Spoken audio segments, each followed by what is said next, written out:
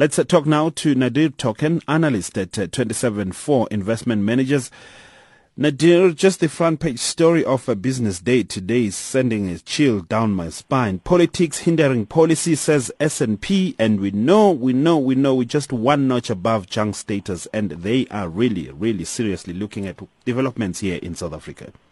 Well, Bongi, yeah, that's absolutely right. And good morning to you and good morning to your listeners. But, I think the integrity of institutions is something which S&P, was very positive about, when they gave a ratings update. But the bottom line here is that, we obviously have a lot of sideline political issues which are deterring away from the fact that the economy is really being hindered, by underinvestment, a highly restrained consumer, inflation which is on the rise, and as a result, interest rates which need to go up in line with that, but high unemployment rates and a consumer which can't necessarily adopt all these increasing costs. So, with the South African growth, should I say, continuously being revised downwards, there's a very big concern that Treasury is not going to be able to collect as much tax as what they have forecast to collect.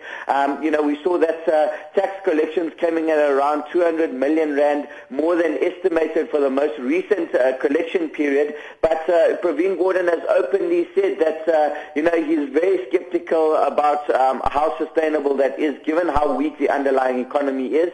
And tax collections, tax revenues are obviously absolutely critical in terms of the how wide the budget deficit is going to be, and that's a key metric which the ratings agencies look at in terms of what the credit rating of South Africa would be. So, yeah, the odds are stacked against South Africa at the moment. I think a marginal strengthening of the rand may be good for inflation, but we've seen that reversal a little bit. And the policy stance from global central banks in terms of keeping monetary policy fairly easy,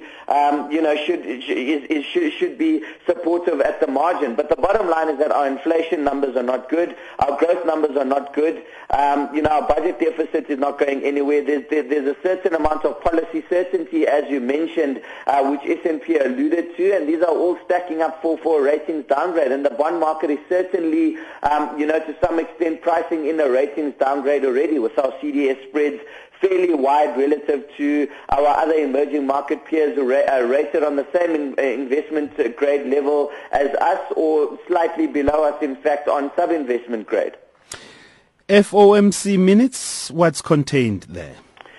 Yeah, Bongi, this has really become market moving, because the direction of interest rates in the U.S. seems to be, trend setting in terms of where global financial flows are going to go. And, more recently, the Fed has undoubtedly become more dovish. Global risks have emerged to quite a large extent. We're seeing Chinese growth continuing to come under pressure. We're seeing Europe really struggling to get inflation going. And a number of corporates are, in fact, reporting lower input costs and, as a result, lower output costs and pressure on their margins. We've seen that the dollar has been exceptionally rampant in a volatile market environment as it's attracted safe haven flows. So the bottom line here is that the FOMC is faced with this conundrum where the U.S. consumer is moving from strength to strength, and they're adding a number of jobs.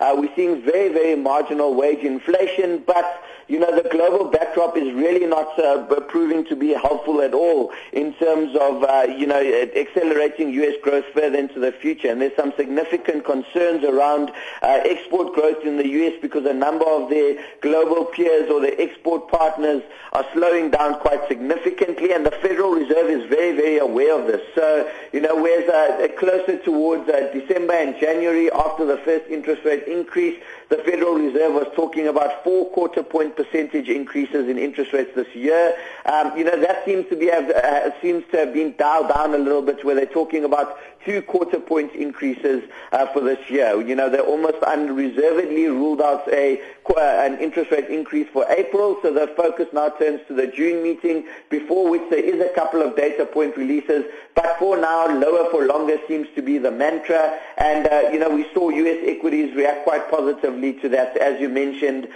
with a number of the U.S. indices ending in positive territory. Let's combine this, the impact of food inflation on the consumer and the impact of global growth on asset class returns. Yeah, Bongi, I think there's a couple of things which need to be mentioned here. Obviously, South Africa has had a very, very severe drought. This has resulted in very weak crop yields. And, if we're talking about white or yellow maize, we're talking about a 25% decline in yield, in crop yield year on year. And this has obviously meant that a significant amount of maize and wheat in particular has had to be imported into South Africa. Now we know that with all the global uncertainty that has unfolded, coupled with our overhanging issues of ratings downgrades and twin deficits with the rand being so weak, the cost of importing these grains has gone up quite significantly. And this is obviously, the producers are reporting severe inflation in terms of producing these staple products.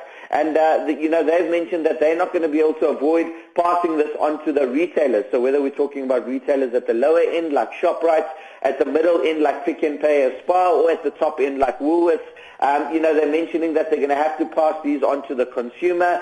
And to a large extent, the retailers have been absorbing a lot of these increased costs, particularly at the lower end of the market. I mean, we see ShopRite reporting internal inflation of, under 2.5%, and that's not going to be sustainable. So the bottom line here is that that's going to be passed on to the consumer. We're going to see increased food costs.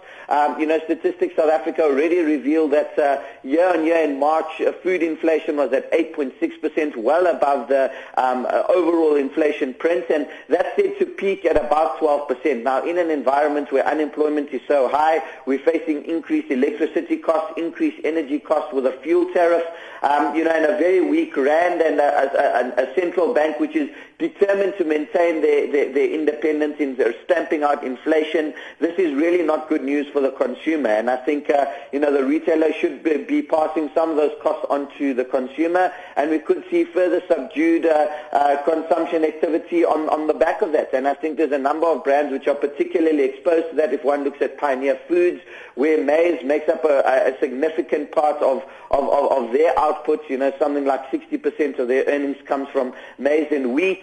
I think they're going to be particularly impacted by the slowdown in the top line. So not a great picture at the moment, Bongi.